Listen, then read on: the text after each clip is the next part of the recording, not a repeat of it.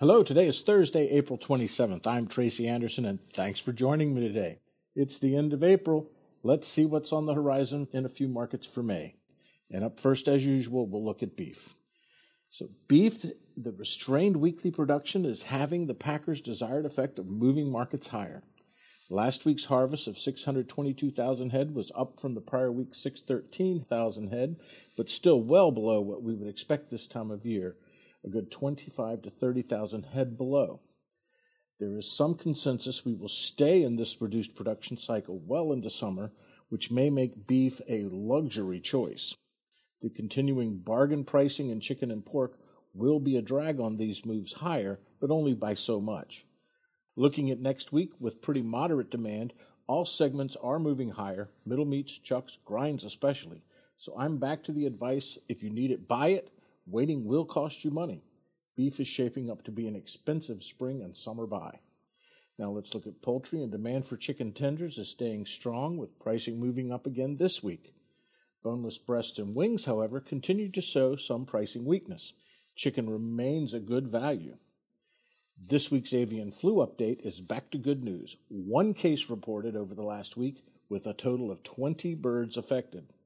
Let's do more like this, please. Total bird loss stays at 58.8 million. Let's look at grains, and corn closed at 644, down from last week's close of 677. This year's corn crop planting continues with about 14% of the expected crop planted. Still very early in the season, but there is optimism for a big year both in acreage and yield.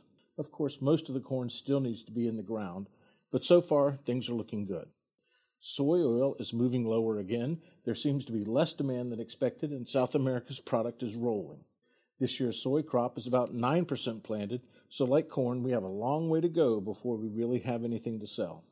Wheat moved lower again, another strong expectation on spring wheat. The turmoil in Ukraine and Russia seems to have been priced into the market and no longer having much of an impact. All good signs for better pricing on grains. Let's look at pork, and pork bellies closed at $79, up from last week's $75. Someone I have huge respect for, reading the pork market, said we will see $200 bellies by August.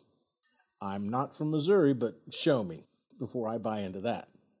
Could happen, so in the meantime, great time to be buying bacon. Going to see moves up in ribs and butts in the near future. Again, nothing to get worked up about. This market has been so depressed, we will be surprised when things finally turn up. Pork production slows in the summer months, so it should shape up to be better for producers, especially with beef giving them so much cover to move higher. But I think we have a ways to go before seeing anything meaningfully higher.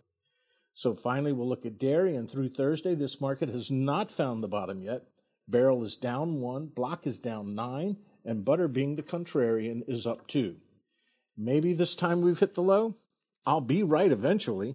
Okay, with that, I'm done. Thanks for listening, and let's do it again next week.